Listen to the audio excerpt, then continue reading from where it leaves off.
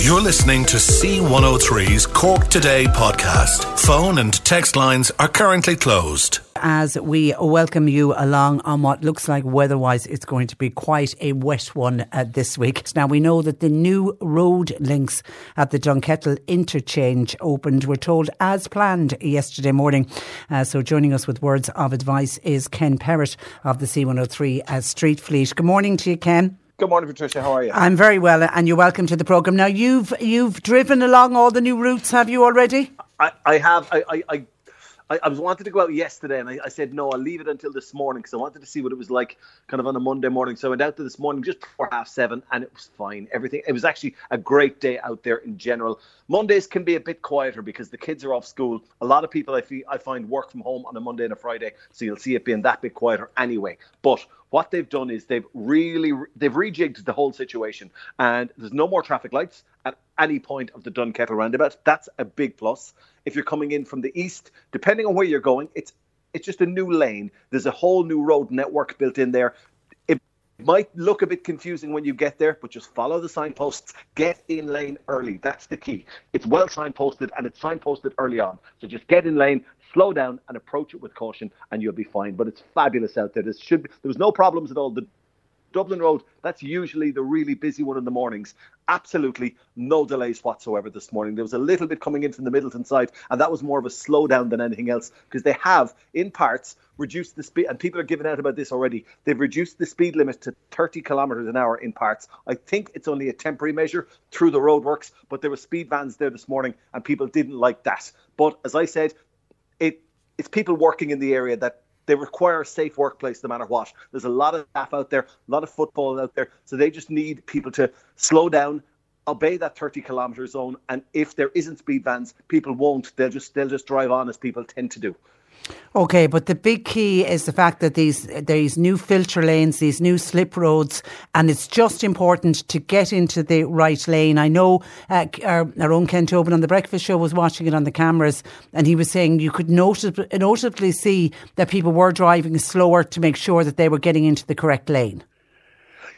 Yeah, you have to, and a little bit of patience as well. If someone is in the wrong lane and they're indicating, just let them out. That is so important. But we're all guilty of it, I think. No, it's Friday evening, I want to get home, but letting one or two people out in front of you, it makes no real difference in the big picture of things, and it does make that life that bit easier. But at the moment, things are looking great out there. Brilliant. So it'll just take people who regularly use it.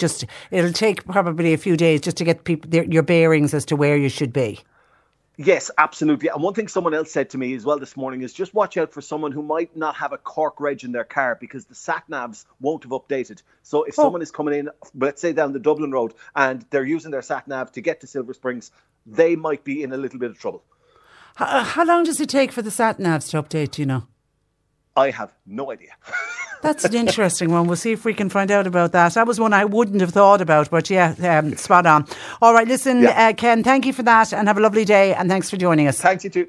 Good morning to you. That is our own Ken Perrott from the C103 Street Fleet, who was on the new road links to the Dunkettle interchange this morning. And I think good words of advice, just, slow it down. It's well signposted. Check the lanes. Make sure you get into the right lane at the right time. But then I think the best piece of advice he gave is to please have patience for other people who realise that they've ended up in the wrong lane, which God knows is something I am forever doing. And you're desperately indicating to try to get into the other lane. So leave people out, please. 0818 103 103. John Paul taking your calls. Now, Noel has been on to us this morning to say he was really saddened and shocked to see the picture of the Taoiseach of this country, Leo Varadkar, along with a very large Irish flag on the top of a bonfire in Northern Ireland. Noel this morning says that he thought as a country, both the north and south, we've moved on from that kind of hatred. And I know the Police Service of Northern Ireland, the PSNI, they're actually investigating this incident. It happened in Tyrone on Saturday evening, And actually, Noel will be glad to hear they're actually investigating it as a potential hate crime. There's photographs, there's videos, and of course I saw it on social media. There was a lot of social media posts about it, and it was particularly there was a lot of social media about the construction of this. But it was a giant bonfire, and then of course it was all over social media when it was set alight. All of that now has been studied by the PSNI. There was a large poster of the Taoiseach. It was erected on top of what was an old boat. They actually dragged an old boat up onto the top of this massive bonfire. And then, of course, on top of that, there was 2 tricolours. And then there was a placard. It was critical of the Good. I think it was the Good Friday Agreement. This ship has sailed. And then there was a poster of Leo Varadkar. Quite obviously, a poster that they'd taken down from a pole after one of the elections. Now, a large crowd seemingly attended the bonfire burning on Saturday night and cheered as it vanished into flames. Now, Leo Varadkar, of course, was in Cork yesterday, and he was asked about the incident. He said he was aware of it. He said, I saw that image and I don't think it is reflective in any way of the opinion of unionists in Northern Ireland or the opinion of the general public in Northern Ireland. He said any time in the past and indeed recently that he's travelled north of the border, he said he always gets a very good welcome, always gets a very good reception in unionist and in nationalist communities. And he said that's from all sectors of society. So he says what happened on Saturday night, he thinks it is the actions of a very small minority of people. He went on to say that it is not going to distract them in any way from their main mission, which of course is to get the Good Friday Agreement working again, and more importantly to get the Northern Ireland institutions up and running. But it wasn't just our own Taoiseach Leo Varadkar who was commenting. Unionist leaders have all come out over the weekend and have condemned the placing of the Irish flag and the picture of Leo Varadkar on this bonfire. The DUP leader, for example, Jeffrey Donaldson, he tweeted that he said, I'm proud of my traditions, but if we want respect for our culture and our identity, then he says we must show respect to others. He said burning the flag of our neighbouring state and a poster of the head of that government is disrespectful, it's wrong. And he said it is not part of our culture.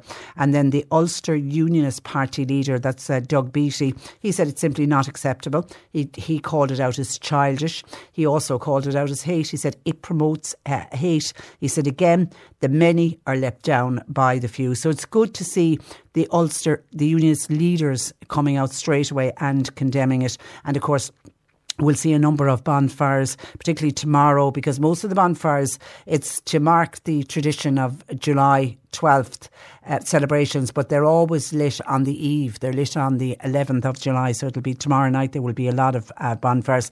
And of course, a little bit of the history lesson. July 12th, that marks the victory of the Protestant King William of Orange over the Catholic King Charles II. It was the Battle of the Boyne, and the Battle of the Boyne, we remember from our history in school, was in 1690. Now, there's been controversy, obviously, around bonfires in recent years, with election posters and Irish flags hung from stacks of woods. Now, some of these bonfires can tower over 100 feet high. They are really, really gigantic. And you think with everything that's going on with climate change, how bad they are, you know, taking away from the fact that it's, I have a thing about, I hate to see anyone's national flag being burnt. I just have a huge issue around the burning of a flag. So to see our own flag being burnt is really, really sad. But on top of that, as I say, there is the climate side of it and what the damage it's doing to the environment. But Noel, anyway, was saddened to see it and thought we had moved on from that. But sadly, no. We often get complaints in about overgrown hedgerows, and particularly if they're at a junction, a T-junction or a crossroads, and people not able to see because the hedges are so overgrown, they can't see, you know, if there's an oncoming car. Heidi from West Cork has sent me in photographic evidence of an area where she lives, where I have to say the hedgerows on both sides are so overgrown. I would say another few weeks of growth and they'll nearly be meeting in the middle of the road, because it's a narrow road as well. And Heidi says, Patricia, this is what we have to put up with in Cora in West Cork.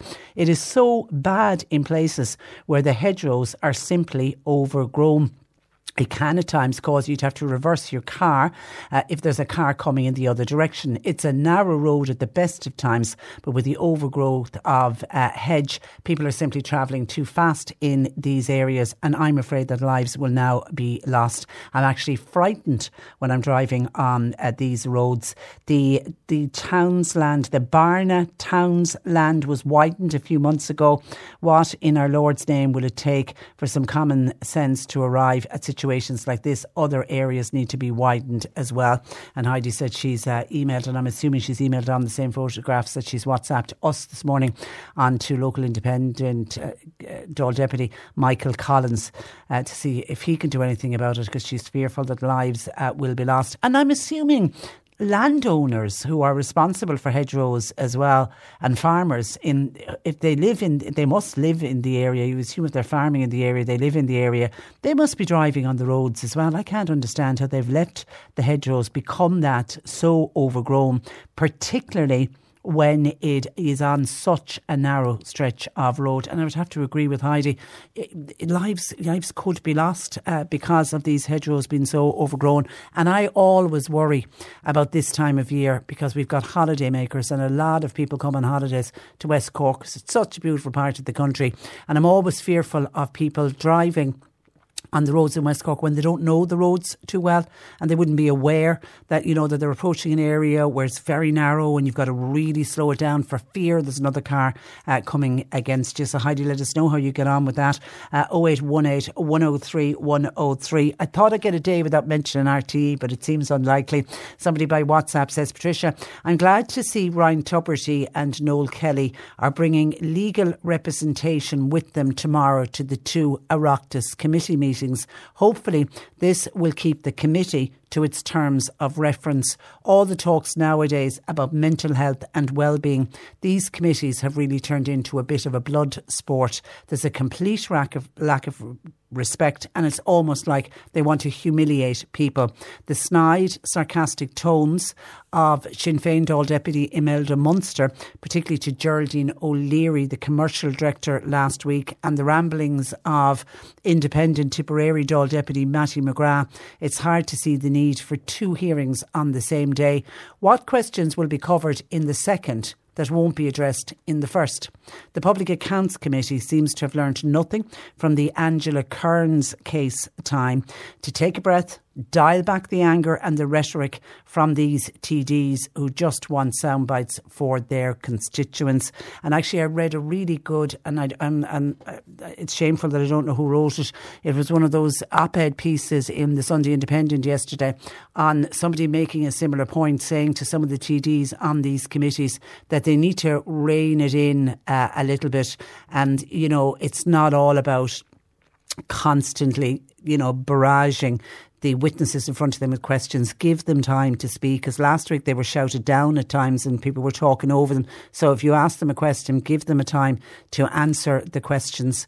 And there is the danger that if you could you'll turn public opinion against the Oireachtas committee member, and opinion will shift towards whoever's representing RTE. So I think they do need to be careful about that, but only time will tell. But certainly Ryan Tubridy and Noel Kelly are in for a hell of a day tomorrow. But yes, it has been announced that they are, as the term goes, they're being lawyered up, which I think is unusual. I don't know if that's a common thing to happen at an Oireachtas committee meeting, that you get lawyered up in advance. We might try and find out about that. How common is it? Now, the head of Cork's Support After Crime Services fears that a bill criminalising the recruitment of children into gangs won't achieve its aims unless parents are also held to account. I think a lot of people are going to agree with Sally Hanlon, who joins me from Support After Crime. Good morning, Sally. Good morning, Patricia, and how are you? I'm very well, and you're very welcome to the programme. Do you believe irresponsible parents actually play a role in antisocial behaviour of their children? I do. And then now, in some instances, where you may have a dysfunctional family, You may have a lone parent with 3 or 4 kids who cannot control them and who will not obey their directions. But I believe that if you are a parent and you bring children into the world, you have a role, and that is to bring them up correctly, in as much as you can. And a responsibility for their actions? Yes. If you are aware of their actions, and when you are made aware of their actions, you do something to correct it. Like, it would be easier if parents knew who their children were with. Because we're talking of children here, 12, 14 years of age. So, like, should they be out at night? Should they be hanging around in a gang? And I don't mean the big, bad gangs, but in groups, getting up to no good, drinking and drugging. So, like, I always said back the years, when people ask me to talk to their kids or schools, know where your children are at, know who they're with, and if they're out at night, see them come in, so you know their condition. Do you deal with many victims of crime that was committed by children? By juveniles, yes. Yes. Wow. And they're random assaults. If you have a recent one we had there now, it's where a young lad was walking home from school, or his normal route home. He saw a group of youths with hurlers. Now, initially, he didn't take a lot of notice of them, but he could see they were coming at him in an intimidating way. And they belted him up. They broke his jaw in 2 places and destroyed his teeth. For nothing. They took nothing. They didn't ask for anything. It was a bit of fun for them. Goodness. And they didn't know this other younger? No. And he didn't know them. My God. And we had another case recently, and rather than identify anybody, where a vulnerable young man, who was vulnerable, not obviously so, was sitting on a bench reading, looking at his phone. They were kicking off in the park near him. They thought he was videoing them, which he wasn't. And they took his phone and danced on it and gave him a few punches. And people are afraid of them. And but you do accept that there will be some unruly teenagers whose parents maybe are even afraid of? Oh, yes, and we do come across that, where they'll do absolutely nothing they're told. They're out of control by the time they're 12 years of age. 12? Yes. Some, not all. All right, but the parents you really are targeting are the parents who really don't know what their young people are getting up to. And if they do, they don't do anything about it. Like, if you have, say, your youngster of whatever, under 16 or thereabouts, coming home with goods that they shouldn't have, be it cash, be it clothes, be it jewellery, whatever, of course the parents should be asking, where did you get it? That has to go back. Yeah, and if a child walks in at a €200 brand new pair of runners worth €200, you've got to. But this new piece of legislation is to do with recruiting young people into gangs. Have you seen youngsters groomed into crime? No, I can't say I have. But obviously they are in crime, so they got in there somewhere. And, I mean, it could be very attractive to some youngster, boy or girl, who is in dire straits for a few bob and wanting to be a want-to-be. right? Yeah. They want to be involved. They want to be in with the tough guys. But they don't see that they're never going to get out. If they get in, they won't get out. Yeah, for many of those children then, and they are children, they grow into adults and never leave that life of crime. I mean, that's fair to say. Yeah. That's fair to say. And if that's how they got in, eventually they will bring others in. They'll keep the pattern going. Yeah, and what about it's very sad. It is 100%. And what about our judicial system? Are we too easy on youngsters when they get caught and they're before the courts? What happens to them? What happens to them? They've no place to put them. So they adjourn the case. And, I suppose our prisons are full. Our juvenile prisons are full. My one belief would be if somebody is made face up to their crime and be held accountable. And when the Gardaí were doing the restorative justice, and that I must check out today, because that was a wonderful practice, whereas the victim and the offender and their families would sit in the room. And the offender would have had to admit it, doing what he did, and the victim and the family would get a chance to explain how the crime affected them. And there were conditions put on the offenders then and supervised. And I thought that was one of the best methods one could have. Well, we need more. We need more of that.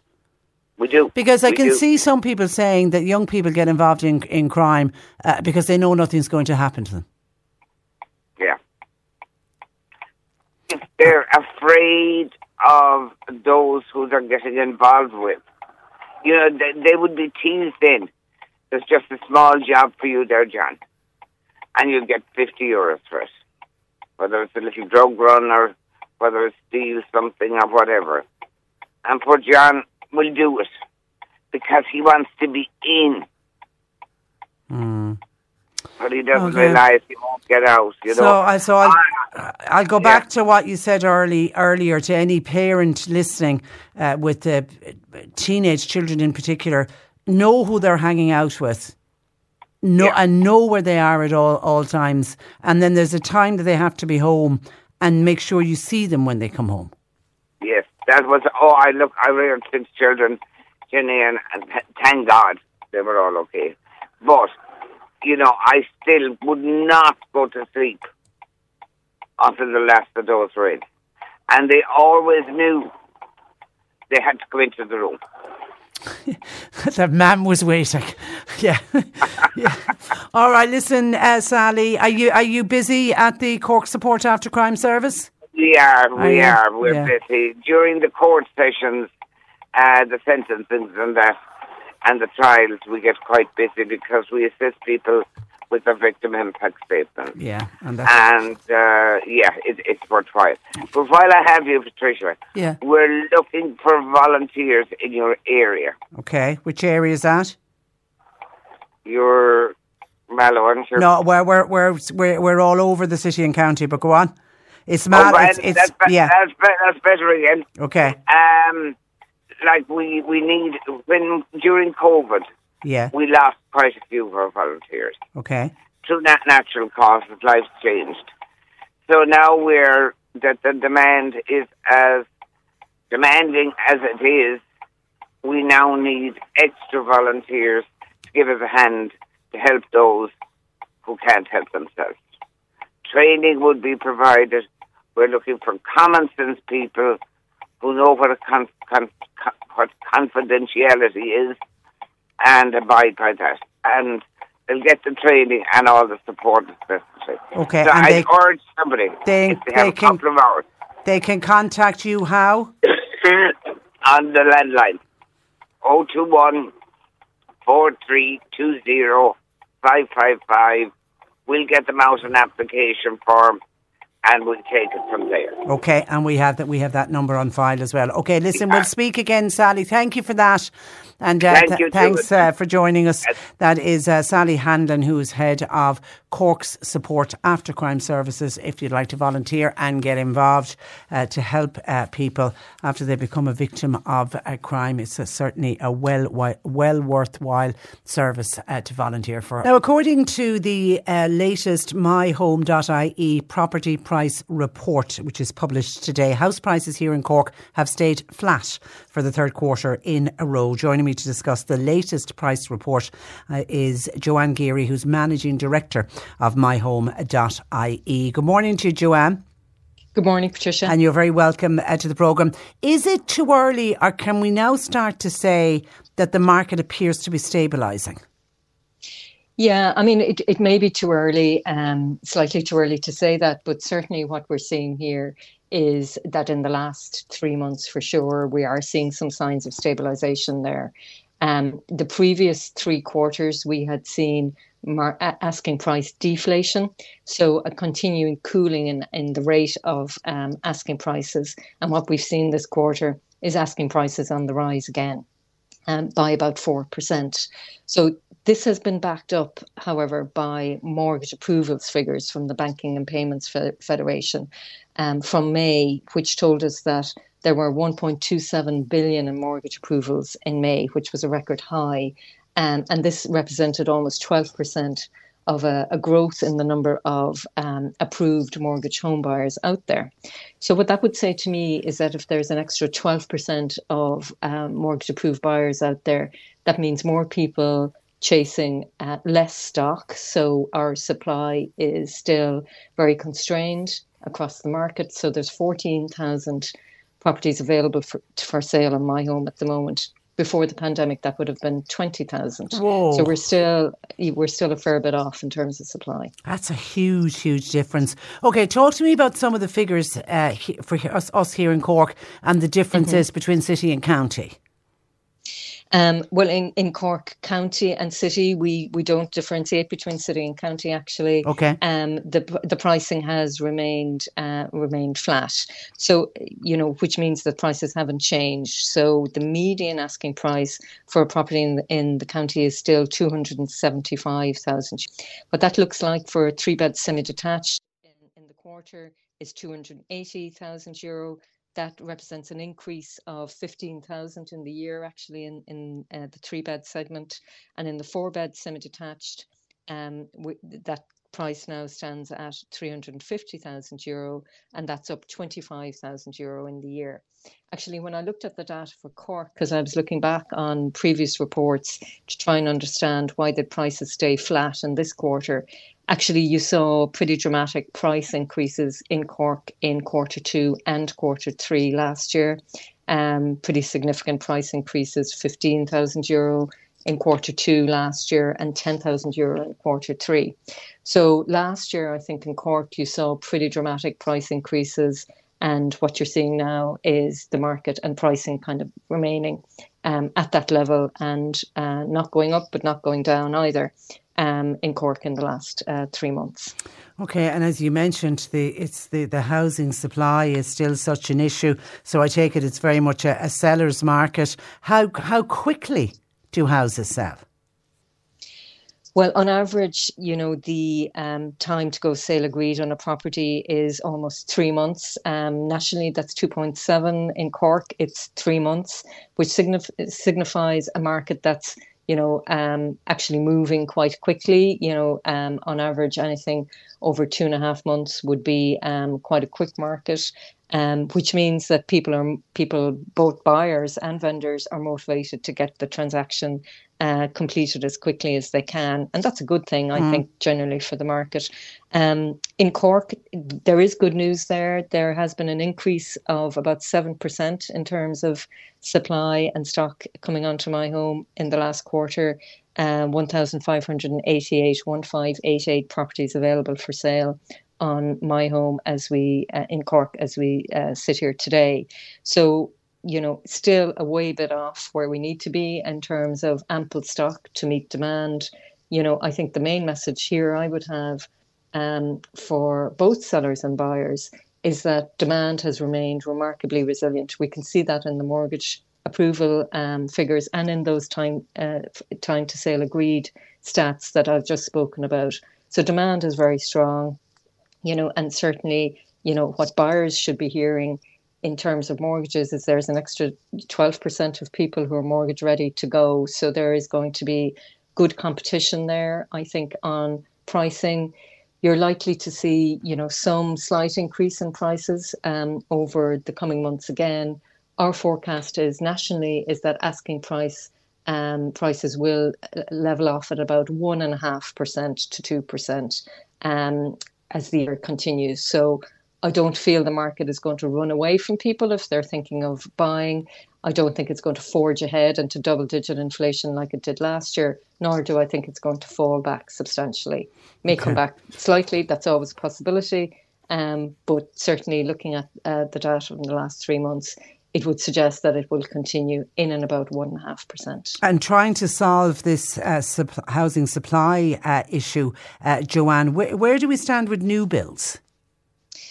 Well, if we look at the data that's coming through on housing completions, we've had 13,000 housing starts in the first 5 months of the year, which is good, and that looks like we're on target to complete somewhere between 30 and 31,000 housing completions by the year end. Now, that's good and it's an improvement, certainly. But if I look at what makes up those housing starts, a lot of it is apartments, and it's apartments available to the rental market. So that's not solving a housing purchase issue. And people, will want, if they can get on the ladder, to try and buy. So what we need to see is housing somewhere in the order of between 40 and 50,000 completions every year for the next 10 years to meet the demand that we have in the market. I say that especially because of the population increases. We've got about 5.1 million of population at the moment. It's projected by 2036 there will be 5.8 million people living here. We've only increased our housing stock by 120,000 since 2016, when people started coming into the country. So we're a way bit off. We have 80,000 net landlords private landlords who've left the market in the last 10 years. Sheriff Sturge had a report last week which told us that 6,000 private landlords have left the market since the start of the year. So that's putting increased pressure on rental markets. And it's a real issue. The new builds are great and all of that and what we need, but of course new builds take time. It takes on average from getting planning permission for a new build scheme to come to the market is about 2 years. Yeah. So, depending on the size of it, I'm generalising. So you can't just flip the switch and it isn't an instant stock fix. is going to be built in 3 months' time. It doesn't happen like that. And when you were talking about the amount of people taking out a mortgage, did the ECB interest rate hikes, did that have an impact on the sale and prices of houses? I think what you can certainly see is that interest rate hikes and cost of living increases has certainly cooled the market. So if I was talking to you this time last year, Patricia, I would have been talking about asking in price inflation at over 12%. It's at 2% at the moment. So you can see what's happening here is that there's been a cooling on asking prices because demand has come back slightly, but you can see that demand is starting to forge ahead again now. So certainly interest rate hikes have had an effect on the market, and it's certainly taken a lot of that frenetic, frothiness out of the market.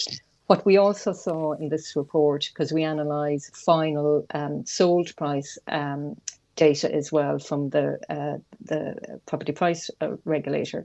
So what we can see here is that last summer, people were on average paying 5 to 6% over the asking price in the final sale price. That was the premium that was being paid in the market. In this report, we could see that premium stood at about 1.5%. So in general, the asking price, in comparison to the final sale price, it's going up by about 1% or 1.5%. Not in all cases, but on average, that's certainly what we're seeing.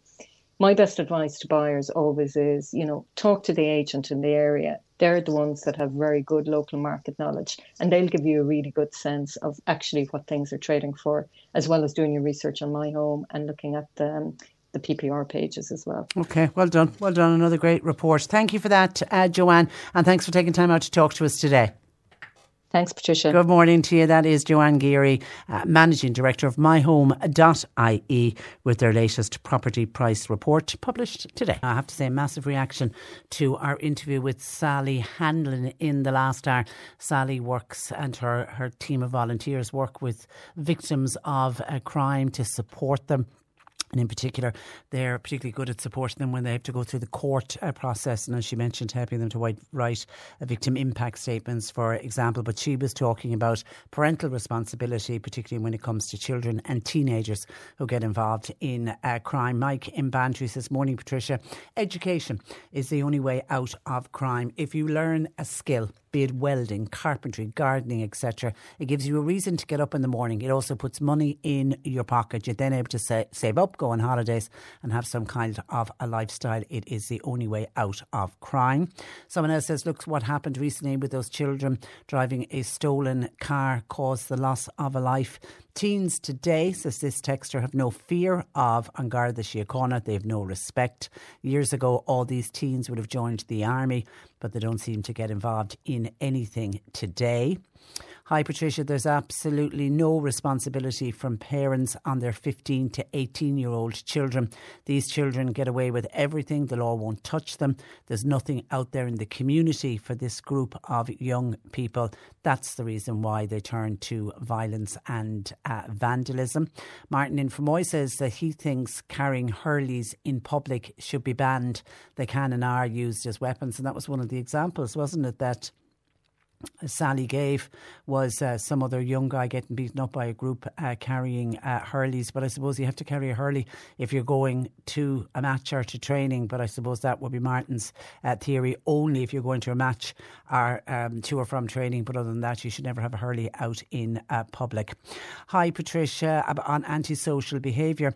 The country has always had a big problem with antisocial teenagers because they know that nothing will be done because there's no real laws to stop them. I live in a fairly big-sized town in North Cork, and the antisocial behaviour that goes on at the moment is frightening. It's teenagers. They couldn't care less what they do or say. And guess what, Patricia? If you say it to their parents, the parents will get very nasty and turn on you. So, Patricia, I think there should be tougher laws now to combat what I describe as overprivileged teenagers. And by the way, says this texter, it's not just teenage boys. Teenage girls, in my opinion, are just as bad and at times can be even worse. And that is signed by a North Cork listener. Catherine Skibbereen says a group of them headed into the city centre yesterday. Just wanted a little bit of a day out, a little bit of shopping. But she said she couldn't get over the amount of teenage gangs hanging around the city. There was two groups in particular that they witnessed, and she said you could see they were just looking for a fight. At one stage, one large group took umbrage with three other young lads. Didn't appear to be doing anything, but they took umbrage to it. Nearly started a fight. It was on the top of Patrick Street near Merchants Quay. And then there was another group near the Grand Parade who were quite intimidating. Catherine said there was a feeling of unease with what she noticed, and she said it was teenagers. It was groups of gangs of teenagers. Someone else said children want to be like their peers as teenagers and they don't want to be an outsider. A Garda once gave parents some great advice on the radio, and it was to be known to your kids' friends as a strict and uncompromising parent. Your child then can blame you for their refusal to drink, underage, smoke, etc. And their peers will have huge sympathy with them and share the bad luck they have for the difficult parents rather than pushing them into anti-social behaviour. OK, that's just some of the texts and calls reacting to Sally in the last hour. I mentioned about the burning of the image of Leo Varadkar and the Irish flag, and this was on a huge, ginormous bonfire in County Tyrone at the weekend. Hi Patricia, the reaction to the burning of Leo's picture and our national flag has been pretty much unanimous. Those involved are being reprimanded, and if they were silly children, with the added threat that their actions could be investigated as a hate crime. Hopefully this type of response will make organisers behave differently next year. In all fairness, King Billy is long gone. And even in his day, apparently, King Billy was a reasonable man. Those who still have their minds in the 17th century need to catch up with the rest of us. That's a great text. Thank you for that. And then a couple of people were reacting to Heidi, who sent us on photographs of where she lives in Cora in West Cork, and the hedgerows, I don't think I've ever seen photographs where literally the hedgerows on either side are growing out on the side of the road. Give it another few weeks if they're not attended to, and they'll nearly be meeting in the middle. Donny said the amount of wing mirrors that are being broken on trucks due to overgrown hedgerows is simply unreal at the moment. But as this is a road safety, and this is a road safety issue, Donny said people need to start speaking up now. They need to contact and inform all of their local councillors. And remember, those same local councillors, says Donny, will be knocking on your door next year because we'll be heading into local elections. So raise the issues now and alert them to the issue. Finbar said he witnessed a very close call yesterday at the junction at Ballydurone Bridge in Kilworth, and he said that was the scene of a tragic accident a number of years ago, and he said the overgrowth there, something needs to be done. And according to Finbar, he reckons the land is owned by Teagasc. So Teagasc need to do something about it. Staying on the roads. Hi Patricia, I drove the new Dunkettle interchange yesterday. We spoke about that with Ken Parrish from our Street Fleet at the opening of the programme today. Now, keeping my eyes very much on the new layout, says this texter, I don't think I saw a sign for Cork City.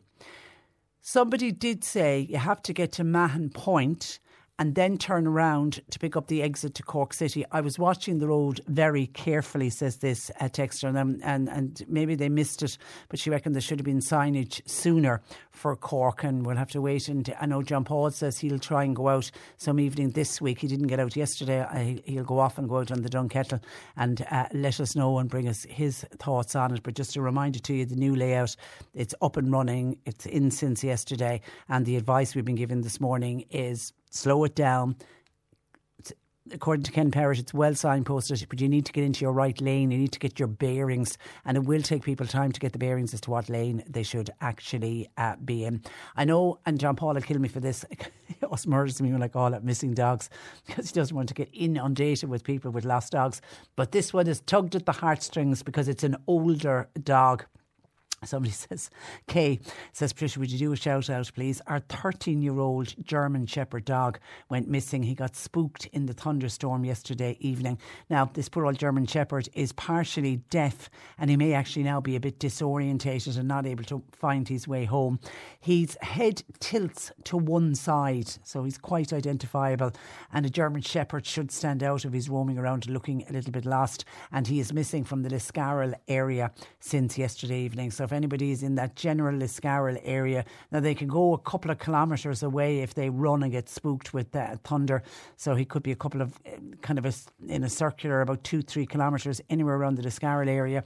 If you spot a disoriented, partially deaf, head tilted to one side German Shepherd, would you give Kay a call? She'd love to hear from you. 087 766 8845 766 8845. And Kay, fingers crossed, and we hope you get your much loved German Shepherd home soon. And someone else says, Patricia, would you say hi to my parents, Michael and Maureen Greeny from Ballyhay? They celebrated, wait for this, their 65th wedding anniversary. Isn't that incredible? 65 years married, and there was a big family event held in the local Corbett Court yesterday with family members, and no doubt they had a fantastic day out. But their their daughters, sons, family members and all of the extended family want to once again say congratulations on 65 years of marriage. That's incredible. Michael and Maureen Greeny, congratulations to you both. C103 Jobs. A preschool assistant is wanted to work part-time. It's in the Newcestown Bandon area. You must have FETech level 6. You email your CV to littlevillage0641313@gmail.com. Aldi will hold a recruitment open day on tomorrow week, the 18th of July, from 3 p.m. to 7 p.m. Now, they'll hold it in the Carrigaline Court Hotel. Candidates can bring their CVs along on the day, or you can apply online at aldirecruitment.ie. The Farm in Grenagh, they've got vacancies for full and part-time chefs. CVs please to Marie at visitthefarm.ie. And a beauty therapist is wanted for an immediate start in Glengariff. CVs please to info at glengariffbeautylounge.ie. You'll find all the details and more job opportunities by going online now. Just go to c103.ie/jobs for more. This is C103. Cork Today on C103. With Corrigan Insurance's Macroom, now part of McCarthy Insurance Group for motor, home, business, farm, life and health insurance. CMIG.ie.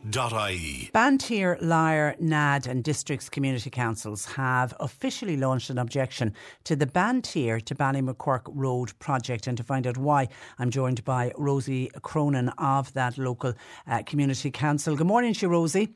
Good morning, Patricia. Now, firstly, it's not the road works that you're objecting to, but it's the road closure. Talk to me about what is proposed.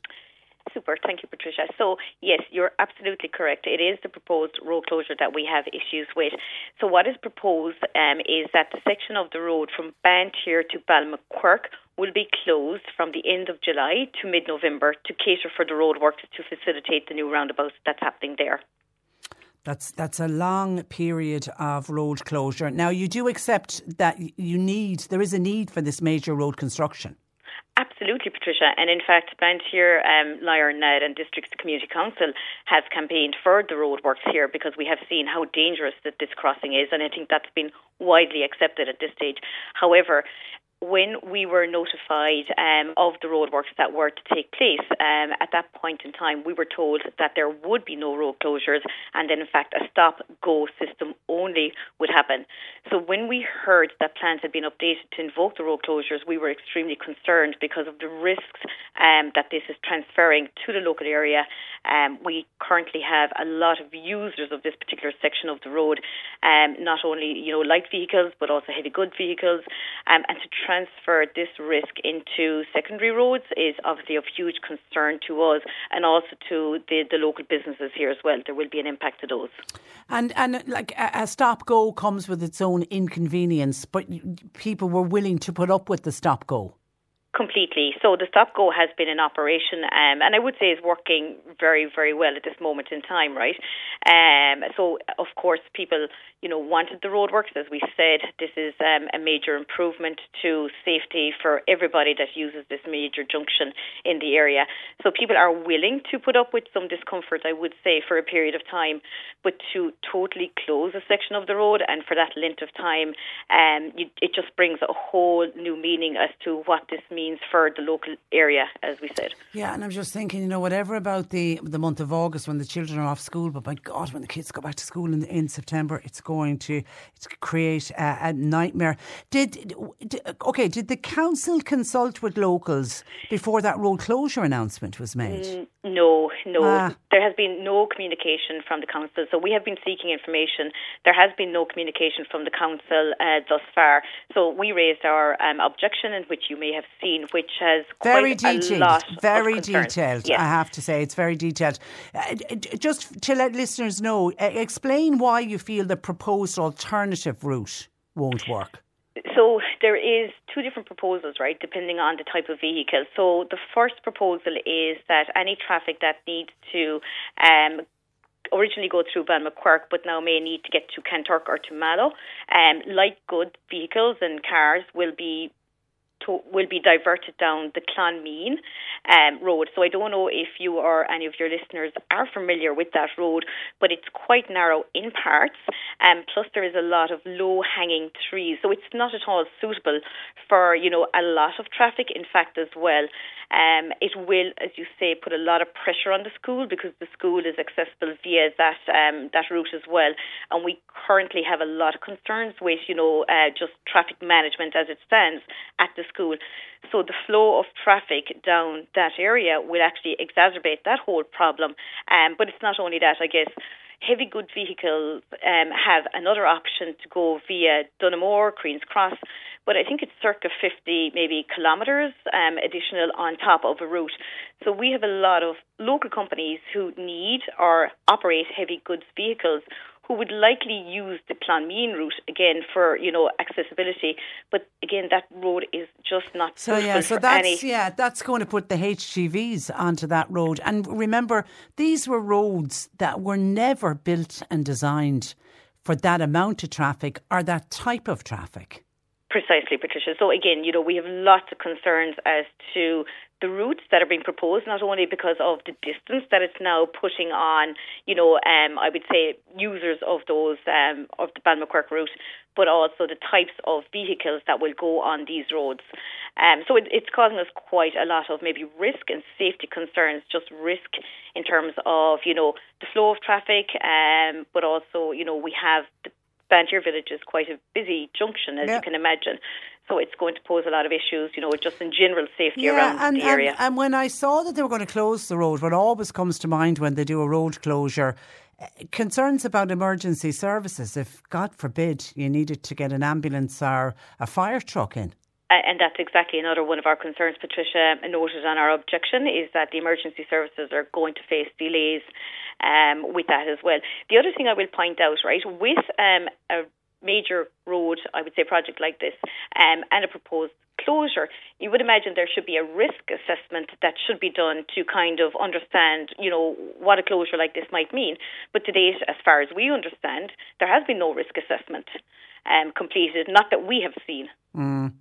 Local businesses, are you worried for local businesses, Rosie, and how they'll be affected? We absolutely are, Patricia, not only the businesses in the immediate vicinity of Bantier, but, the wider locality as well, because it is, I would say, a route that facilitates a lot of traffic to businesses, in the Kanturk and wider sort of hinterland as well. So not only locally in Bantier, and we do know that a lot of businesses in the Kanturk area and the wider, I would say, regions have submitted objections as well, because they are also concerned.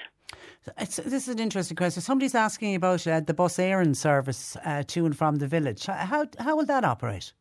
We don't know. And I guess with this, Patricia, not only have we a lot of kind of safety and risk concerns, but there's a lot of questions that, need answers as well. That is a point that we don't know what the proposal is for the bus airing route at this moment in time. Okay, stay there because I want to bring in a business owner in the area, Tarrant in Bantier. Connie Tarrant joins me. Good morning, Connie. Good morning, Patricia, and thank you for having us. Listen, it's our pleasure. Were you shocked to hear they were going to close the road completely, or will be closing it completely? We were, Patricia, because initially, I suppose, our understanding was, and we welcome the roundabout, we welcome all that infrastructure. It's about time, and to be honest, I suppose with all that welcomed, we were very shocked to hear of a road closure. I mean, it's going to be detrimental to our business and the local businesses in the area, It's going to have a huge negative impact. And it closes off of the village, doesn't it? I mean, it's almost isolating the village. It is isolating a community, which is a very, very big concern for us, Patricia. I suppose you hit the nail on the head there, emergency services. Like, we are isolated now from Kanturk, which is the closest town. And I suppose, taking that aside, even the daily day, small things, getting a bottle of milk or a loaf of bread, we've no shop here now in the village. So, I mean, it's going to have a huge detrimental effect on the locality.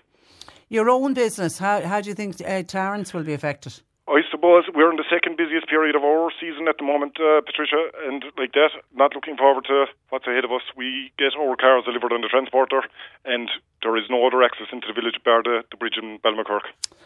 It's crazy. It's crazy. And Rosie, has the council responded to your concerns, and had they arranged a meeting, for example? No, there has been no, I would say, engagement, no local engagement thus far, Patricia. So that's one thing that we will be seeking, is that the Cork County Council need to get involved here to bring this to resolution. They need to talk to the contractors, but this can't be done without local consultation. As you heard Connie there, right, he has business impacted, and many more people are concerned. We know that there has been a lot of objections, launched on foot of this proposed closure as well.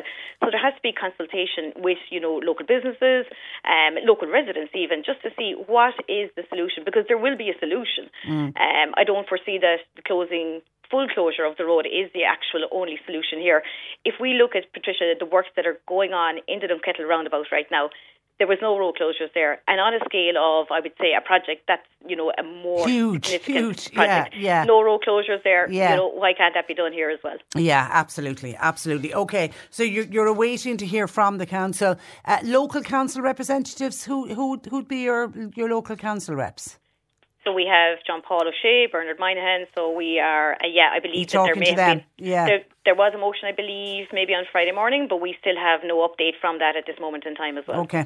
We'll contact the council as well. Keep in contact with us, folks. But in the meantime, thank you for that, and thanks for joining us. Thanks, Patricia. Good morning, Chair. That is Rosie Cronin of the Bantir Larne Naden Districts Community Council, and also on the line Connie Tarrant, who is with Tarrant's in Bantir. It does look like it came as a complete bolt out of the blue and a shock to the good people of Bantir to discover that the road was going to close from the end of July, which is what we're heading up to the middle of July. The end of this week is the middle of July. So in about 2 weeks' time, and remaining closed until they reckon around mid-November. And of course, mid-November would be all going well with everything in, no unforeseen things going wrong in the meantime. It does, and they've sent me on very, very detailed list of their main points of concern, and all of them, I have to say, are very, very reasonable. I mean, considering they thought it was going to be a stop and go, and stop and goes can be hugely inconveniencing for people, but they're willing to put up with this stop and go, but don't close off the village completely. As I say, we will get on to the council as well and see if we could get any update on that, and we will keep you informed. 0818 103 103. I can see on the new Dunkettle roundabout that we spoke about, the new Dunkettle road layout. I must agree with an earlier texter. I also couldn't see a sign for Cork either. So the only option was to go to Glanmire. It took 45 minutes from the roundabout to get to Glanmire. It was crazy stuff. Okay, I will get John Paul to check that. As I say, he's going to go off on a recce for us and drive the Dunkettle roundabout some evening this week. So I'll get him in particular to keep a lookout. People are saying that's the second texter we've ever done now to say that they couldn't actually see a sign for Cork on it. I was on the Watergrass Hill to the Tunnel Road heading westbound last Thursday, and there was no sign for Cork either on the gantry, says another texter. 0818 103 103. And can I just for a sec stay with roads and accidents on roads, because I know a big bugbear for a lot of our listeners are e-scooters and e-bikes. And people are always saying, more people are going to get killed on those e-scooters and e-bikes. So I don't think some people will be surprised to hear there's actually been 54 serious and or fatal accidents involving e-scooters and e-bikes. And that's just in the last 18 months. We don't seem to hear a lot of these reports. The latest figures follow last month's green lighting of the new law. And this is the new law that's going to come in that will help to regulate both e-scooters and e-bikes. Now, under the new legislation, when it does come in, there will be a maximum speed of 25 kilometres per hour. I think that's still quite a speed to be on an e-scooter or an e-bike. Anyway, that's what will be applied to all e-scooters. And when the new law is in, people will have to be at least 16 to ride on one. These new laws don't come in, though, until later on this year. An e-scooter will have to be fitted with a front and rear lights. They'll have to have a bell. They'll have to have brakes, and they'll have to have reflectors. Because, well, a lot of people say to us about the e-scooters, because they're electric, they're silent, and they don't have bells on them at the moment, so they can't even warn somebody that, we're approaching or whatever. So that's going to be included in the new legislation. They'll have to be fitted with a bell. They also, when the new laws come in, they won't be allowed on a footpath and they won't be allowed on a motorway. Now, I can hear you say, who'd go on a motorway with an e-scooter? We had that video that went around from the M50 in Dublin of somebody who had a zooped up e-scooter. He was bombing it down the motorway. But the new regulations are not likely to take effect until later on this year, and until then, e-scooters will technically remain legal to use anywhere in the country until this new legislation comes in. Figures were provided to the Social Democrats TD Catherine Murphy. She started investigating it, and she said that there were 18 fatal and serious traffic collisions involving both e-scooters and e-bikes, and that's only so far this year as we come to the first half of this year, and that's compared to 36 incidents for the whole of last year. 185 non-serious injury traffic collisions over the past 18 months. 117 collisions occurred last year, 68 so far this year. Now, many e-scooters and e-bikes, which of course are increasingly a popular mode of transport in cities and towns, many of them have been stolen in the last 18 months. And these things don't come cheap. 1,261 e-bikes and e-scooters were reported stolen last year, and over half that figure have already been robbed so far this year. Catherine Murphy said the category of vehicle is intended to provide for a sustainable mode of transport. And she said that's got to be welcomed. But she said it's not satisfactory that the Road Safety Authority has yet to commence its safety-focused communications campaign, given the number of serious and fatal collisions that have happened over the past year or so. Now, every local authority will be able to regulate the use of e-scooters in their own respective towns. So that means it is going to vary from a local authority, which will mean it'll vary from one part of the country to the other part of the country. And of course, they're out of Dublin last month. I don't know if people, I read about this in the papers.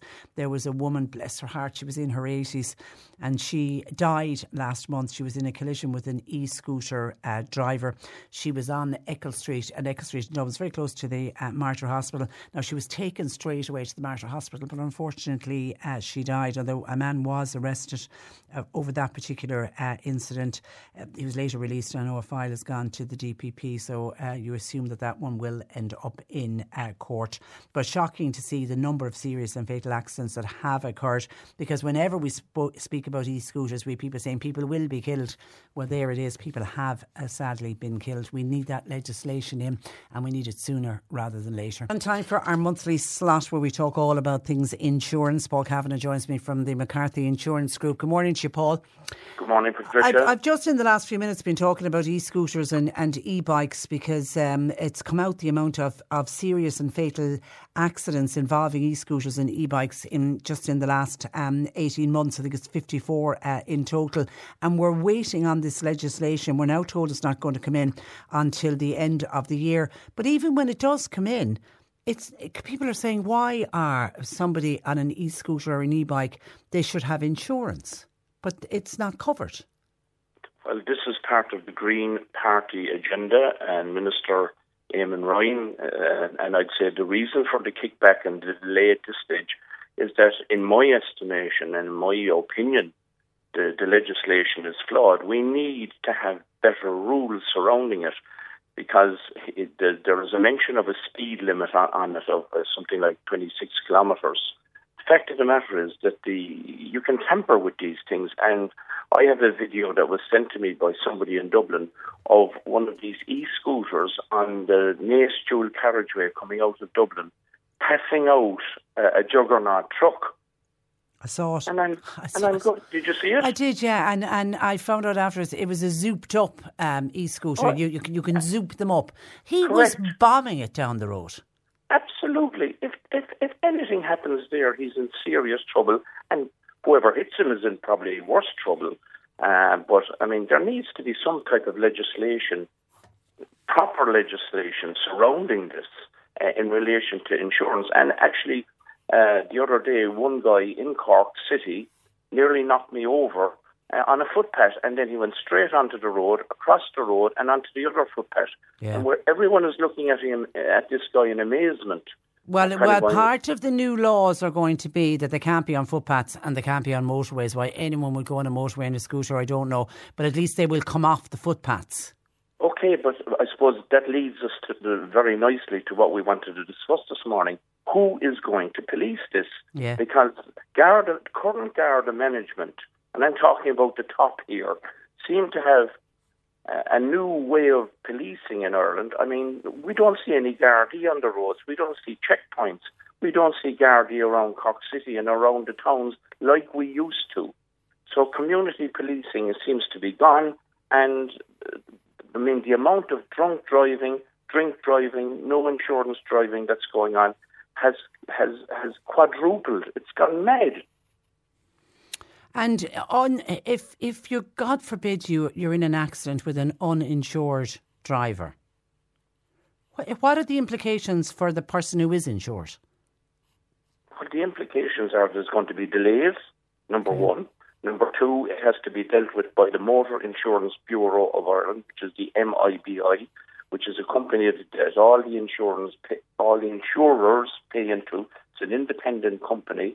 It's a non-profit making company, so whatever they pay out, they have to get in. So if they pay out, for example, 100 million, then they must get 100 million back from the insurers. If they've only collected 80, as an example, then they must, for next year's insurance, they must pull in another 20, which means that you and I will pay for that in our insurance. It's not fair. It's not fair on the law-abiding citizens of this country who pay their car insurance every year.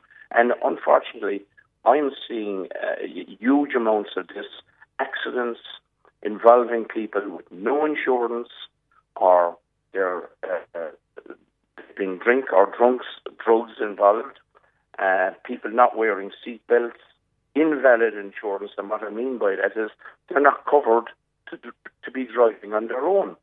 And then now there's another figure after coming out, seemingly 80,000 people who are disqualified on the roads for having more than 12 penalty points have not handed in their licence. What does that tell me? What does it tell you? They're still driving. Everybody's getting worried. They're still driving. And I was reading a piece in yesterday's Independent written by our own Ralph Riegel, who was talking about road deaths in Ireland. They're 17% higher for the same period in 2022. And in 2022, of course, 92 people had died 92 people have died in fatal collisions this year. And it comes out that Cork, along with Galway and Mayo, we have the worst road fatalities nationwide. We've had 10 lives lost this year so far. That's 10 families absolutely devastated. It's absolutely staggering. I think we're up now at this very minute. We're at 15 on life, and we're actually up 23 on the comparative figure of 2019. So this is frightening. This is really frightening, and it's painting a picture, you see, of what's coming down the road, and that doesn't look good at all. And are you fearful that some of that is drink and drug driving? I am indeed. I'm hearing more and more of it every single day. I'm getting very worried about it. And it's definitely because the Gardaí are not out there checking it, and it's because it's not their fault. It's the Garda management that put it firmly back at their feet. When Drew Harris was down in Corkshire, he didn't even discuss it. This needs to be top of the agenda. Yeah, and last week I had Susan Gray of the road safety group Park, and they very much support people who've lost a loved one due to a road traffic accident. But she was talking about the number of drivers on learner permits. Like, for example, there's thousands of drivers who were on a learner permit anywhere between 3 years and 20 years, never sat a test. And there's an anomaly there whereby you can apply for the test, just don't turn up, and then by not turning up you satisfied the criteria, and then you can renew and get another permit. I mean, that's crazy. I can tell you, when the politicians will be knocking on my door, that'll be one of the things that's top of the agenda, and that could easily be fixed, very easily be fixed, and they just ignore it and keep on doing it. And Not alone that, I think we said before, Patricia, that by not turning up for the test, they're actually denying a young driver the possibility of getting a test. So when we're talking about delays, seemingly the amount of no-shows is frightening. Frightening.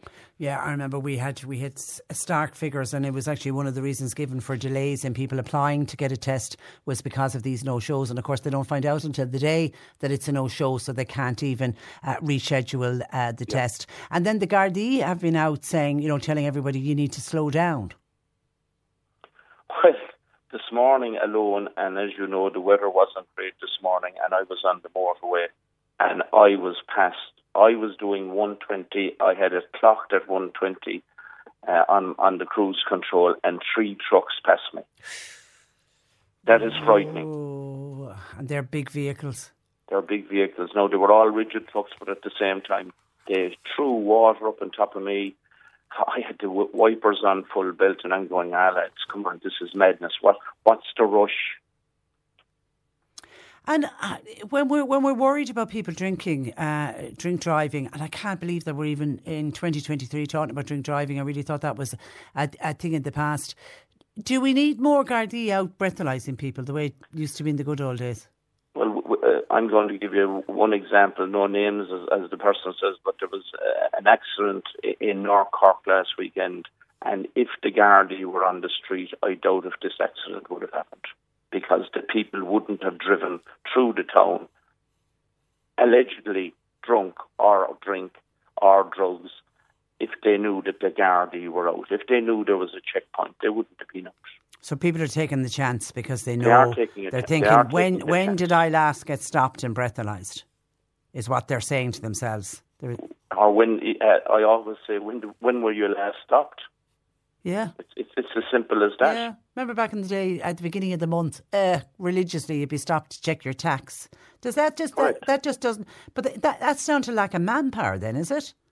It seems, I'm being told by Gardaí that there's more indoor work now, and it's all about going to court and getting all the paperwork correct, and that it's not out on the beat and it's not out on the policing out on the roads. It has dropped. The numbers have dropped, and this is coming from the very, very top. So Drew Harris and Garda Management and the Minister for Justice need to get this sorted pretty rapid.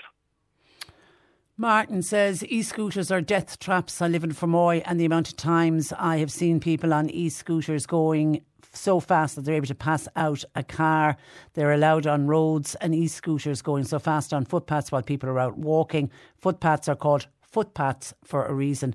Ban these scooters where they're not going to be banned, but they certainly won't be allowed on footpaths. And I mentioned there was a poor old 80-year-old woman in Dublin who was killed in a collision on a footpath with an e-scooter. Someone else says e-scooters should have tax and insurance. Those who drive them, I find, can be very arrogant, says this texter. If you don't get out of the way on the footpath, they will just almost knock you down. They're lethal in towns, particularly when people exit shops. It's a nightmare for people because they are silent. And then someone says your current caller, who's Paul Kavanagh of McCarthy Insurance Group, has made a sweeping statement about e-bikes being a Green Party agenda. If the Green Party didn't exist, e-bikes would still be available. We need to get away from blaming everything on the Green Party. And when it's loosely thrown down over the radio, the TV, it needs to be questioned. Sorry, I didn't. There's a correction there, Patricia. I didn't say e-bikes. I said e-scooters. And it is a Green Party agenda that these be legalised without having any registration, tax or insurance. So I'm sorry, I think that stands for itself. OK, listen, we have to leave it there. We'll talk again next month, Paul. But in the meantime, thank you for that. And thanks for joining us. Thank you, Patricia. Thank you, listeners. Good morning to you. That is Paul Kavanagh on our monthly insurance slot of McCarthy Insurance. We've been talking about the Dunkettle interchange because the new road links opened as planned yesterday morning. And earlier I spoke with Ken Perrott of the C103 Street Fleet. He was just explaining to people, take it nice and handy, nice and slow, get into your lane because of the new layouts. You need to know which lane you need to be in. And he said it's well signposted. Well, Neil Vaughan has contacted contacted us to say, hi Patricia, there's an excellent series of video clips on the Dunkettle interchange roadworks and traffic. It's done by Drone Hawk. If anyone wants to Google that and check it out. And Neil very kindly says that he works in the area himself and he would happily drive me or John Paul round for an hour or two if our schedules overlapped, which is a really kind offer. Thank you for that, Neil. But if people want to take a look at video clips done by Drone Hawk, check it out. Some of your commentary coming in. We were chatting about insurance in the last hour with Paul Kavanagh. John in Cove cannot understand why, if we pay tax on electric cars, yet there's no tax on electric scooters. He can't understand that. He feels it should be the same for all electric vehicles. And then Tom in Mallow, and I unfortunately only got to see Tom's question after I finished my chat with Paul, so I might get John Paul to get back on to him to see if he has an answer to Tom's question. He's wondering what happens if you are involved in a crash with somebody who is driving a car from outside the EU. In particular, he's talking about some of the Ukrainians that have come to this country. Some of them have brought their vehicles with them. And he's wondering, where do they stand with insurance? Do they, when they arrive here, need to take out Irish insurance, which I'm assuming they would if they're outside the EU? And he's wondering, is there a scheme for Ukrainian drivers? I get that checked with John Paul. I get him to get back on to Paul and see if we can get an answer for you. And then somebody is taking what Paul said, Paul Kavanagh said happened to him this morning. He was on cruise control on the motorway, so he was driving at 120 kilometres per hour, and he said he was overtaken by two trucks. Well, a truck driver is disputing that and said, OK, I wasn't sitting in Paul's car with him, but this truck driver said there is no way my truck could have passed him out doing over 120 kilometres per hour. If I hit 100 kilometres going down a bypass hill, for example, you would be pressing the brakes because it would be revving out.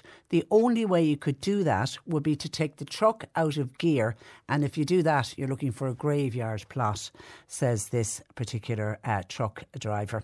And while he does accept he wasn't sitting in Paul's car to see what speed Paul was doing, but Paul is adamant he was on cruise control and that he was doing 120 kilometres.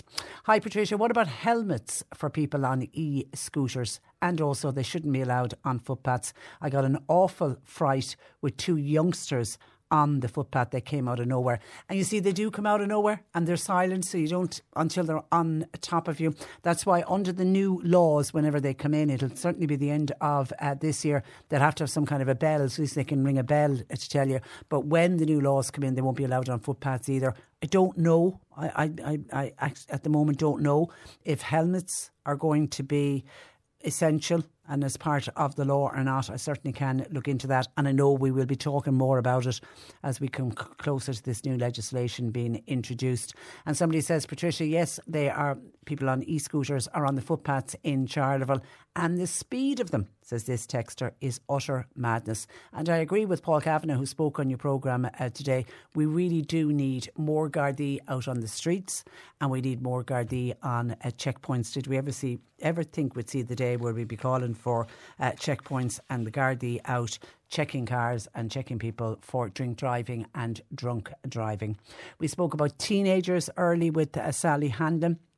And we were talking about antisocial behaviour that's going on and what teenagers are up to. And Martin in Fermoy says because Sally told a story of how another young lad was set upon by a group of teenagers who were all carrying hurleys, and they bet the living daylights out of the poor young for no reason, absolutely no reason, just to get their kicks. And that led to Martin Fermoy saying that there should be a ban, that nobody should be allowed out on the streets carrying a hurley.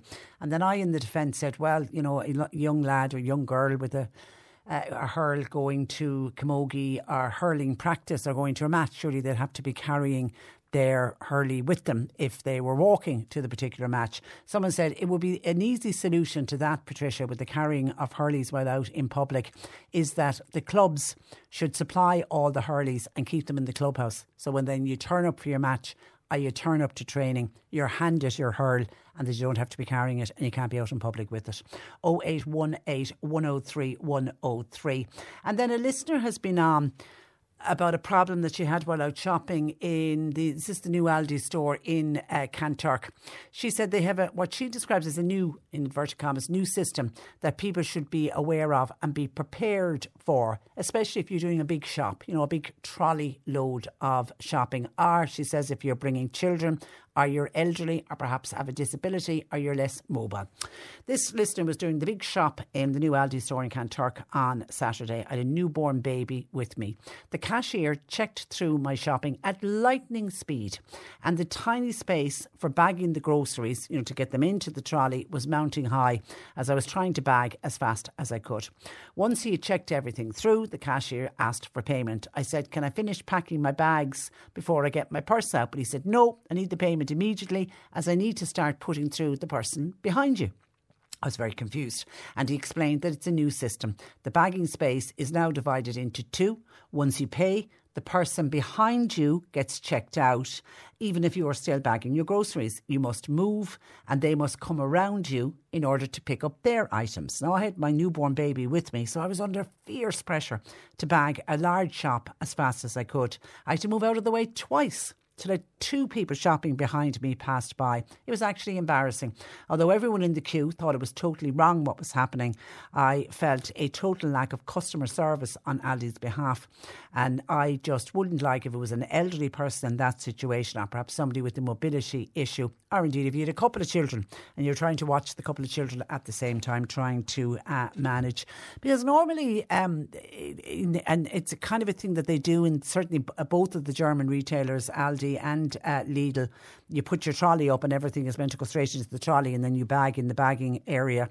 And that's the way that's the system that they operate, is to get people through the till as quickly as possible. I mean, it's the one thing about shopping in any of the German retailers. They want you in, buy your items, get to the checkout, get through, pay for your goods and get the flock out of there and let the next person in. It's sort of the model of which they use. We certainly, our other supermarkets haven't taken on board that particular model. But this seems to be strange in that it's divided into two, because normally the person would be cleared out of the way before the next person would come. So keep an eye out for that if you are shopping, and whether it's going to be introduced in all Aldi branches, I don't know. 0818 103 103. John Paul's taking calls. You can text our WhatsApp to 0862 103 103. The C103 Cork Diary. With Cork County Council, delivering roads and housing, community and business supports all across the county. See corkcoco.ie. Now, the 11th annual fundraising social dance is taking place in the Fairgrove Hotel in Mitchelstown tonight. Music is by Peter Burke plus Molly O'Connell and Bachelor in Trouble. Dancing is from 8:30. Admission is €10 and all proceeds are going to the wonderful Marymount Hospice. Bingo continues in Butterfinch GAA Hall tonight at 8. They've got a jackpot of €5,650. There's in-house lotto and there's a mini jackpot and 50-50. And the Pike Theatre Group in Ballincollig, in association with the Cork Accordion and Fiddle Club, they're holding a fundraising event in Ballincollig Rugby Club tomorrow, Tuesday at 8 p.m. Admission is free, but donations will be taken for 6-year-old Emma Molnar, who's travelling up and down to Dublin for treatment for a tumour, bless her little heart. And Mallow Field Club are having an outing to Kilmallock tomorrow. They're asking people to meet at the Garda station at 6:30 tomorrow evening. And if you intend to go directly to Kilmallock, it's advised to avoid Butterfint. Why? Because tomorrow it will be the eve of Caramee Fair. And an evening of ballads and folk music will be held this Thursday at the Palace Theatre in Fermoy with the Kilkennys and the Fogues. Starts at 8. Tickets from the box office on 025 320 42.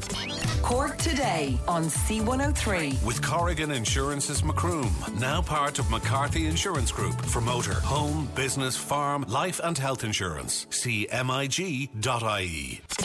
Email Patricia now with your story or comment. CorkToday@c103.ie. Cork Today on C103. Now, last week on the programme we raised the issue of South Dock in Fermoy with local councillor Deirdre O'Brien, who is fearful, it looks like the writing is on the wall, for reduced hours at South Dock in Fermoy. And I know Deirdre has a petition online to try to make sure that the South Dock service remains in Fermoy and the same hours remain in place. Well, there also seems to be a bit of a concern and a question mark over South Dock in Kanturk. And Fianna Fáil Dáil Deputy Michael Moynihan joins me to discuss this afternoon. Good afternoon to you, Michael.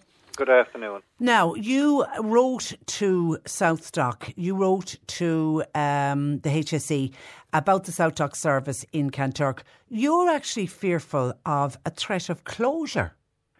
Correct. I suppose, a number of people would have contacted me over the last 2 or 3 weeks, and we contacted the HSE to get clarification on it, and indeed your own programme would have had received calls about the future of the South Dock services in Kanturk.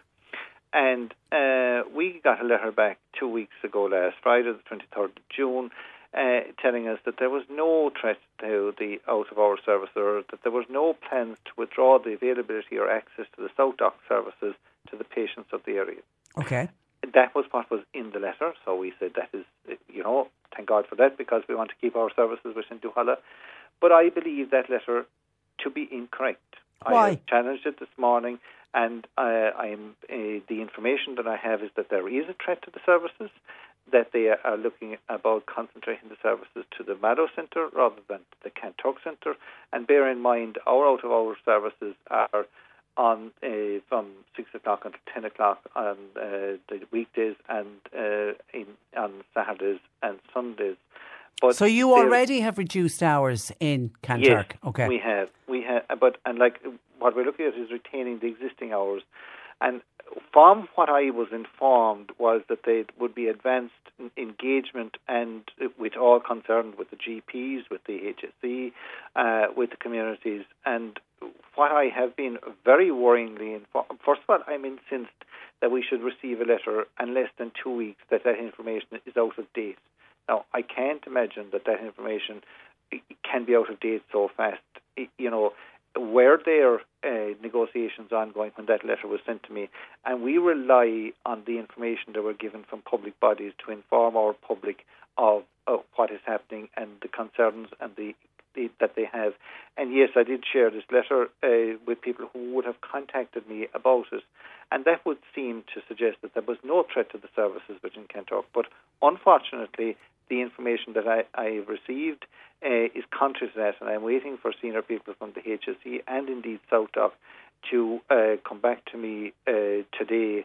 But in the interim, I have set up a petition and to contact me, anybody that can sign the petition online or to contact us. We have had numerous calls all morning, and I would like to thank the people who would have called to me and who would have contacted me in the last 24 hours with information that was contrary to what the HSE had officially given us. And it's important just to read out the line that was in this letter that you speak about the South Dock service in Kanturk, and as you say, dated the 23rd of June, and it says, there are no plans to withdraw the availability or access to the South Dock service to the patients of the area. And previous to that, they do say that if they were going to do anything, that there would be engagement with all of the stakeholders. Are you hearing of any engagement with any of the stakeholders, like No. the local doctors, for example?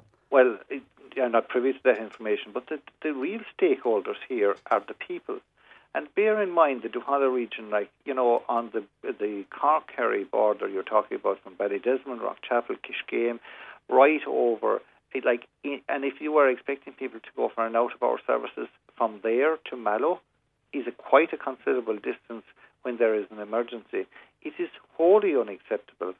Duhallow itself has a population of somewhere in the region of 30,000 people, and not to have an out-of-hour services within, even though it would be limited to 10 o'clock at night, but it would be an out-of-hour services rather than having everybody to travel to Mallow.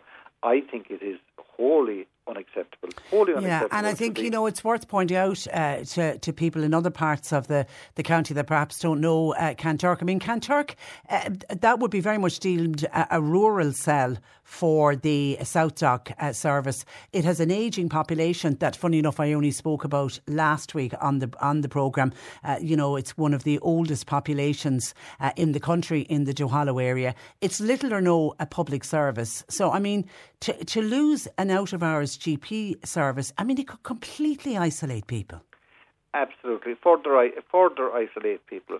And, not like the engagement that they have had with the GPs, but it would clearly indicate to me that the HSE had not any engagement as of 2 weeks ago. And how they can come around and say, yes, they are going to change the hours. Now, we would have engagement with the HSE, but I understand that these personnel that I need to speak to are at a meeting this morning, and that I will be expecting to speak to them this afternoon, and will be updating you and your listeners as to the progress we're making. But to that end, we do need to mobilise and make sure that people raise their voice and say, this is not acceptable. This is completely and totally unacceptable. And all the stakeholders, whether it is the South Dock, whether it is the HSE, or indeed the GPs, that the service is retained within Kanturk, which is servicing a huge hinterland, the Duhallow region, and it's servicing, the towns of Kanturk, Newmarket, Mill Street, and all the villages in between, all of the villages and the communities in between. And it is important that it is retained, because, a trek to Mallow in the middle of the night for services is totally unacceptable. And, there are challenges there, but we want to make sure that there is services within rural communities as well. Okay, so how can people get involved with your survey? Yeah, I have the survey online on my own, on the Michael Moynihan TD Facebook page. And if they want to contact the office and just give their names, and we will put that to the list as well if they can't do it online. But anywhere that they can, to raise their voices and make sure that we do, and from any context that they would have within any of the stakeholders as well, that to make sure that they raise their voice and say it is wholly unacceptable that the service is being lost to Duhallow, to the greater Duhallow region. It has to be maintained in Kanturk, and I look forward to the discussions from South Dock and HSE as to how they can, send a letter 1 week, and then it seems, as of now, it seems to be incorrect, the information that I was given. Okay, all right, listen, keep us in contact on this one, because this will cause great upset to so many people, Michael. But in the meantime, thank you for that, and thanks for joining us. And thank you for the opportunity to alert the people to the concerns we have. Good morning to you. Bye-bye. North Cork Dáil Deputy for Fianna Fáil, Michael Moynihan, 0818 103 103. A lot of WhatsApps coming in. Let me just see if I can quickly go through some of them. On the listener who had the problem with Aldi and the new checkouts that they seem to be using to speed everybody through. Somebody said it's happening in all Aldi stores, and it's all about getting the staff to work more efficiently. It will affect customers, but actually it's also putting the Aldi cashiers under pressure to work, just to show how efficient they are. If they show they are slow, they could end up in trouble, says one listener. Well, I suppose Aldi will come back and say that's the reason we can keep the prices down, is we get people in and out as quickly as possible, but it certainly isn't convenient for everyone. But then somebody else says, Patricia, I was listening to the listener who had the issue with Aldi and shopping with a newborn baby. In all fairness, the supermarket is no place for a newborn baby. There are lots of click and collect facilities in most supermarkets. I've been shopping in various shopping malls lately, and the amount of children on bicycles and on scooters, it is totally unacceptable, especially when people are trying to shop themselves. Well, we are on school holidays, and I suppose parents will say they have to bring the children with them. But yeah, some of them can be out of control inside in the supermarket, and I know the point that you're making. 0818 103 103. Somebody says, this is how I solve the problem. I simply refuse to pay in Aldi or Lidl until my shopping is packed. I move as quickly as I can, and I never hold up people unnecessarily. Hi, Patricia. I was coming in from the primary healthcare centre last week towards Mallow. I couldn't believe that there's now 3 ramps on the road. There was a motorbike in front of me and he went inside the yellow line to avoid the ramp. There's ramps on both, and there's bollards on the yellow line on both sides as well, says Mary, and that's just slow down the traffic in that particular area.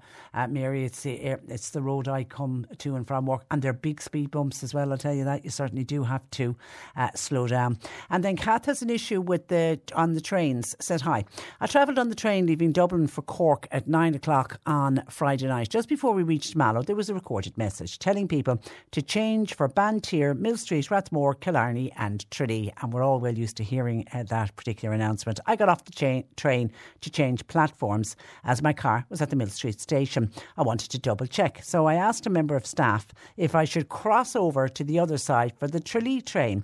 He answered and said, God love, there's no train to Tralee until tomorrow.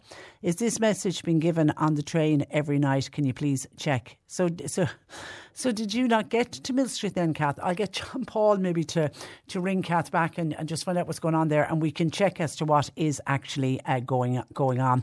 And then on the Hurleys and banning Cork lads and lassies from carrying Hurleys out on the street. Somebody said, oh please, don't ban Cork lads and lassies from travelling Hurleys.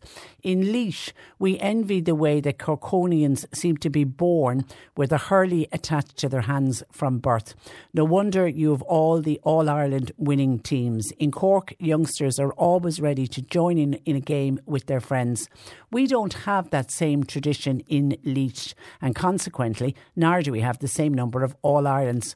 Don't penalise the good kids for the behaviour of a nasty few. And by default, this ban on carrying a Hurley would stop the ad hoc hurling matches that happen right throughout the summer, leaving more teens, with guess what, less things to do.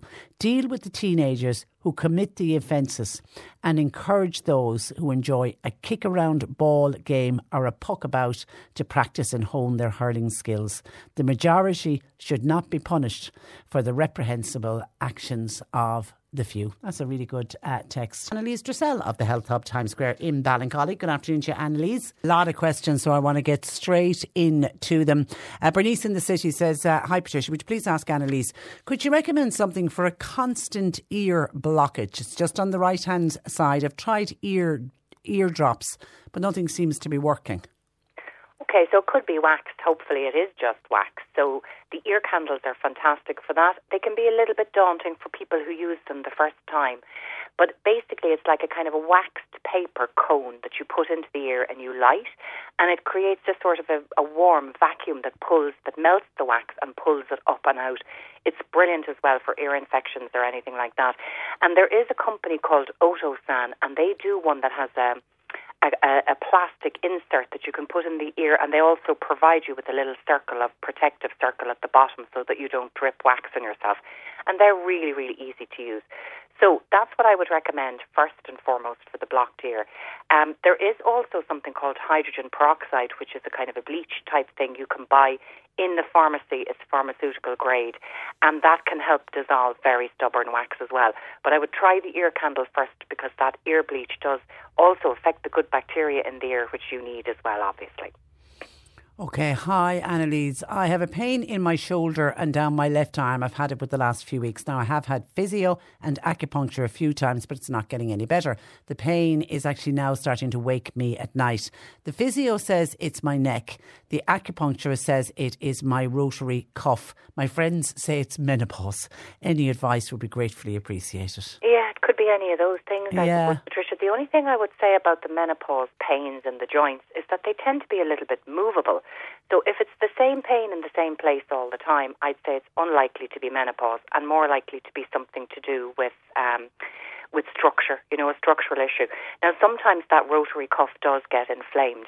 And the lovely thing about natural supplements is that they don't specifically work just for one area.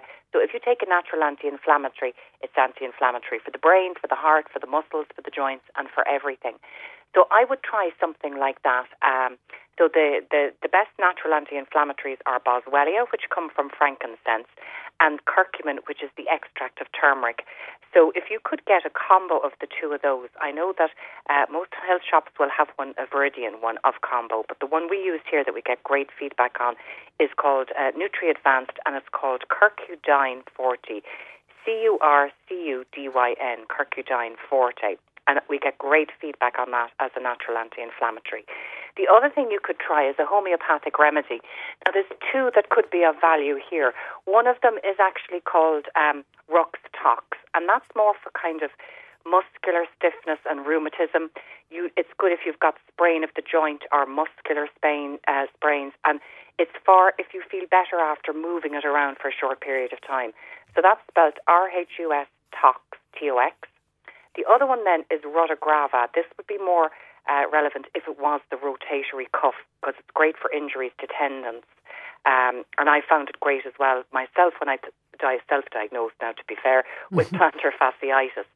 So that's very good for pulled tendons or anything to do with inflamed tendons. So you could try either of those homeopathic remedies. Okay, good luck with that. And somebody who's suffering with sciatica nerve pain in my back, and it shoots down my leg. And also I'm feeling it on the outside of both of my hips. Any advice on what might help, says a Mill Street listener? Yeah, the sciatica now, there's really nothing natural, to be honest, that I could recommend, because it's really where the nerve is so badly inflamed because of being mostly trapped. So the key really, I suppose, is to untrap that nerve, and that can always be very difficult because because the disc is collapsing or there's a swelling of a disc. So, that's a long-term kind of a fix, really. So you could take the natural anti-inflammatories I mentioned above, but the best thing, and I've recommended this to friends, is to get an injection from the doctor into the piriformis muscle in your buttock, and that actually paralyzes the nerve from sending those pain signals down the leg and the bum, through the bum. So it actually is great for pain management, and it might allow the sciatica then a little bit of time to kind of heal itself. So you could take the natural anti-inflammatories then, but ask your GP. It'll be a consultant or a specific doctor that will do it. You'll probably have to pay for it, but it's an injection into the periformis muscle. And how long do you get it? Every 3 months then or something? Is it? I don't know really. Yeah. I recommended it to pals of mine last summer, and it sorted them out. So whatever their sciatica was, what was causing the problem, obviously fixed itself. So they only got the one. But I'd imagine you probably need it every 6 months anyway. Okay. Hi, Patricia. Crew, question for Annalise, please. It's regards castor oil. I've been seeing a lot about castor oil and its benefits on the internet for skin, for wrinkles, for hair, the body, for lumps and bumps. And I'm starting to wonder, is it any good or is it just a myth? And if so, is it easy to purchase? So it has got huge popularity at the moment. There's been a lot of stuff on TikTok about it, Patricia, and of course a lot of the claims really they're spurious, they're not proven. So normally, we have to remember as well, the castor bean is actually quite toxic, so I would be very wary about taking it in high doses. Most people take it as a laxative.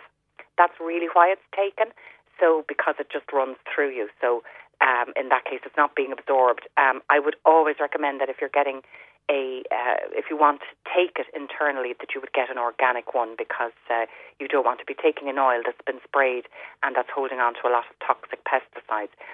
So other very good uses for castor oil that I could definitely stand by is that they does seem to encourage hair growth. So a lot of people use it for eyelashes and eyebrows. There was a lady in the other day who said she was recommended to put it on her eyes for dry eye. I don't think so. I think for dry eye, you need to put the fat in from the inside and take things like omega-7 from sea buckthorn and omega-3 from fish oils. I've also seen it for wrinkles. It's no better than any other oil for wrinkles. To be honest, you're as well off with olive oil. What else? Oh, yes, it's also excellent to use for a pain pack. So I'd often recommend it for people who have severe period pain. You put it onto a cloth and then you wrap it around a hot water bottle and then wrap it around a towel so that you don't get it onto your clothes. And you use that as a pain pack, and it can be wonderful for that. Wow, that's an interesting one.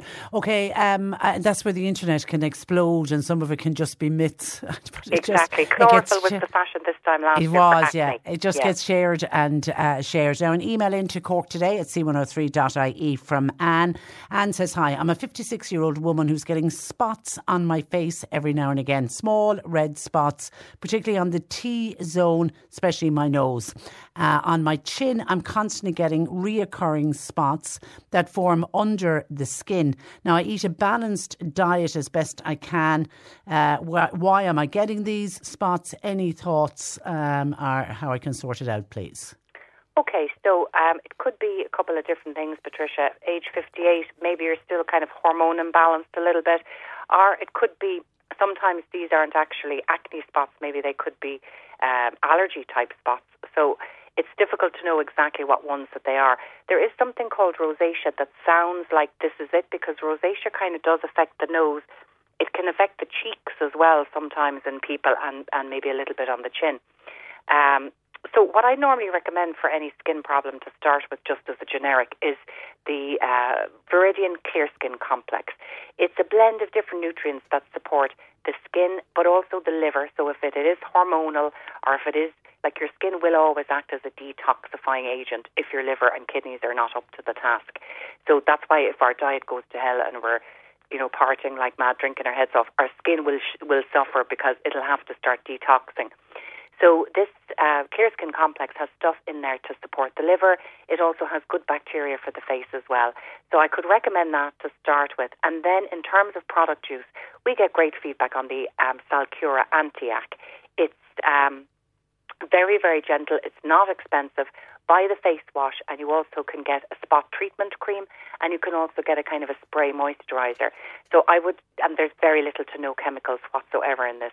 So I would switch to that in case it could be the other, in case it's not acne. It could also be an allergy, and that will cover all the bases then.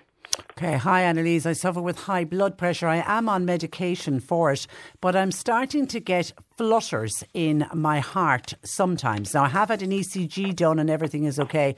What would you recommend for fluttering of the heart? Difficult one, Patricia, really, because I don't know what's causing. Like with natural, you always try and treat the root problem as opposed to the symptom. The symptom is often a flag, so that's definitely something that you need to speak to your doctor about, because it could be a flag for a skipped heartbeat, in which again might need medication or even a pacemaker. It's difficult to know. So that should be your first port of call. Magnesium is one of the electrolytes, along with calcium and sodium and potassium, and it's actually often one we're deficient in. So it might do no harm to take a magnesium supplement for a couple of weeks to see what that's sorted out. Sometimes as well in hot weather, Patricia, we become dehydrated because we drink too much water, because what you're doing is you're diluting these electrolytes in the body. So actually buying electrolytes during hot weather when you're sweating a lot and adding it into the water, or alternatively adding a pinch of sea salt or Himalaya salt into your water, will provide a good balance of the potassium, sodium, chloride, magnesium that our body needs to function properly. So you could try doing that, following that as well. And if that doesn't sort it out, I definitely would talk to your doctor. Yeah, absolutely. And then Marge says, hi Annalise, I've just been diagnosed pre-diabetic, not overweight, and I consider my diet to be reasonably okay. Any advice, please? Yeah, well, that's actually a great way to be, is pre-diabetic, because you can actually reverse it and you can prevent it from developing into full-blown type 2 diabetes. So for most people, type 2 diabetes is because of insulin resistance, which means that your cells, for some reason, have stopped listening to insulin as a signal. So it's not getting the glucose out of your blood into your cells effectively. What happens then is that your blood, like glucose in the blood, it's like too much sugar in your tea. It thickens the blood, so it can be quite dangerous. So your body takes that out of the blood and stores it as fat. But then you'll feel thirsty because of the thickened blood and the need to dilute it down. You'll feel low energy because you're not getting your sugars into your blood. And over the long term, elevated blood sugar causes problems to proteins, and it damages your eyes and your small vascular tissue. So to improve insulin sensitivity, I would recommend following a low carbohydrate diet. You'll find 101 of them on the internet. So what it really means is that you're eating plenty good quality protein like fish, meat, eggs, nuts and seeds, and loads of vegetables, and you're cutting out all sugar and sugary foods, and you're having only tiny portions of bread, pasta and potatoes. And then supplements that can help. First one I would recommend is the omega-3 fats, because they will improve the cell sensitivity to insulin. There's also something called berberine, which is a miracle, really. It's actually, in studies, is shown to be almost effective as this new drug, the Ozempic. But you must be careful with your medication, so check your medication with the health shop. And berberine is a fantastic one for improving sensitivity to insulin. You have other things as well, like chromium, bitter melon is very good, and alpha-lipoic acid. So a blend of all of these will help improve your body's ability, and then the diet will bring it backwards, and you can absolutely 100%, I would say, reverse it. Okay, listen, we'll leave it there. Thank you for that. Have a lovely week, and we'll chat next Monday. Thanks, Patricia. Thanks a million. That's Annalise Dressel of the Health Hub Times Square in Ballincollig. And as always, all of the information that she shared with us today, she'll put up on her website later on this afternoon as heard on the radio. That's healthhubstore.com. That is her email, that is her website address. And actually, Deputy Michael Moynihan has been back up for people in the Duhallow area, has been back onto us. People in the Duhallow area, he has opened up an uplift petitions. So it's my.uplift.ie and it's Keep Southdock in Kanturk if anybody wants to sign that. And somebody says, Patricia, are you going to talk tomorrow about what we are expecting to see tonight on RTE Investigates? Yes, I'm actually going to watch the programme. Not looking forward to watching it. I hate anything to do with animal cruelty, I have to say, but this is an RTE Investigates documentary. It'll be broadcast tonight after the news at 9:30, and it will allege the mistreatment of young dairy calves at marts and also investigate the journey which is taken by some of the 200,000 bull calves which are exported from Ireland every year. So yes, we will take a look at that and we will address it tomorrow on the programme. That's where I leave you for today. Thanks to John Paul McNamara who produced. Nick Richards is with you for the afternoon, and we're back with you tomorrow at 10. Until then, I'm Patricia Messenger. Very good afternoon. Cork Today on C103. With Corrigan Insurance's Macroom, now part of McCarthy Insurance Group. They don't just talk the talk, they walk the walk. See MIG.ie. Cork's More Music Breakfast. Wake up with Ken Tobin. Weekday mornings on C103. So a recent survey across Cork seems to suggest that we have little interest in talking about the weather, but not all of us. I take it you're the outdoorsy type then. You like to get out and do things. Absolutely, yeah. Especially in the rain. Cork's More Music Breakfast with Ken Tobin. Weekdays from 6 a.m. with Newmarket Motors for the Volkswagen ID Buzz. Fully electric, fully connected and full of new ideas. Newmarketvolkswagen.ie. C103. Amazon Prime Day is the 11th and 12th of July. With 2 days of epic deals on electronics, home, kitchen and more, you'll feel like you've just won an award. Wow! I didn't even prepare a speech. I'd like to thank my delivery driver for bringing my package so quickly. The other Amazon Prime members are... Someone's feeling like a big deal. Amazon Prime Day is the 11th and 12th of July, exclusively for Prime members. Join Prime now. Who said electrification can't spark excitement? From introducing Ireland's first EV to redefining the family car, Nissan has always led from the front. And now we're breaking new ground once more with e-Power, Nissan's unique hybrid driving system, fueled by petrol, driven by electric, no need to recharge, giving you the pleasure of electric driving without the need to plug in. New Nissan Qashqai and X-Trail with e-Power. Drive it to believe it at your nearest Nissan dealer. Nissan. Innovation that excites. This October, the Jazz Festival returns to Cork City Hall when Spandau Ballet's Tony Hadley and band headline a spectacular 80s night on Saturday 28th, playing all their hits including Gold, True, and Through the Barricades. Tickets €45 available from Ticketmaster.ie and booking fees may apply. Over 18s, ID required. C103. Bring a little sunshine indoors for less than you think with a sensational summer sale at Harry Corrie. Visit in-store at Turner's Cross Retail Park or online at harrycorrie.com. Harry Corrie, see what's in store. FM. Online, and on your phone. This is C103 News.